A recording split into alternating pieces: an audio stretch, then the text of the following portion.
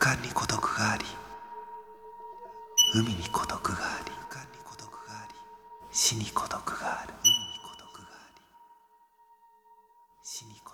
だがこの中にさえまだ社会があろう。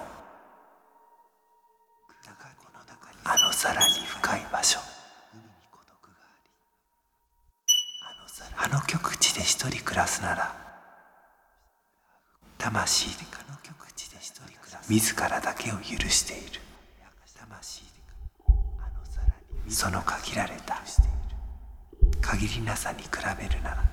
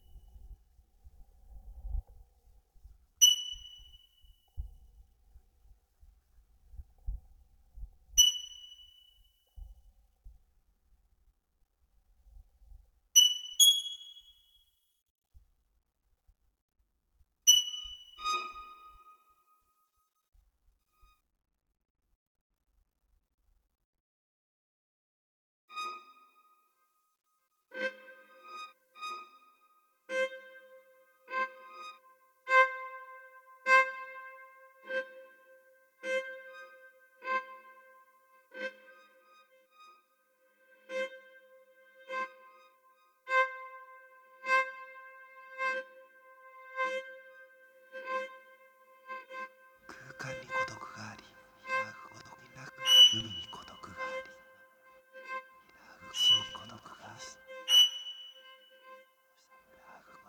だがこの中にさえまだ社会があろう。ほらやかさなもあのさらに深い場所、あの極地で一人暮らすなら、魂自らだけを許して働く。その限られた限りなさに比べなら、自ら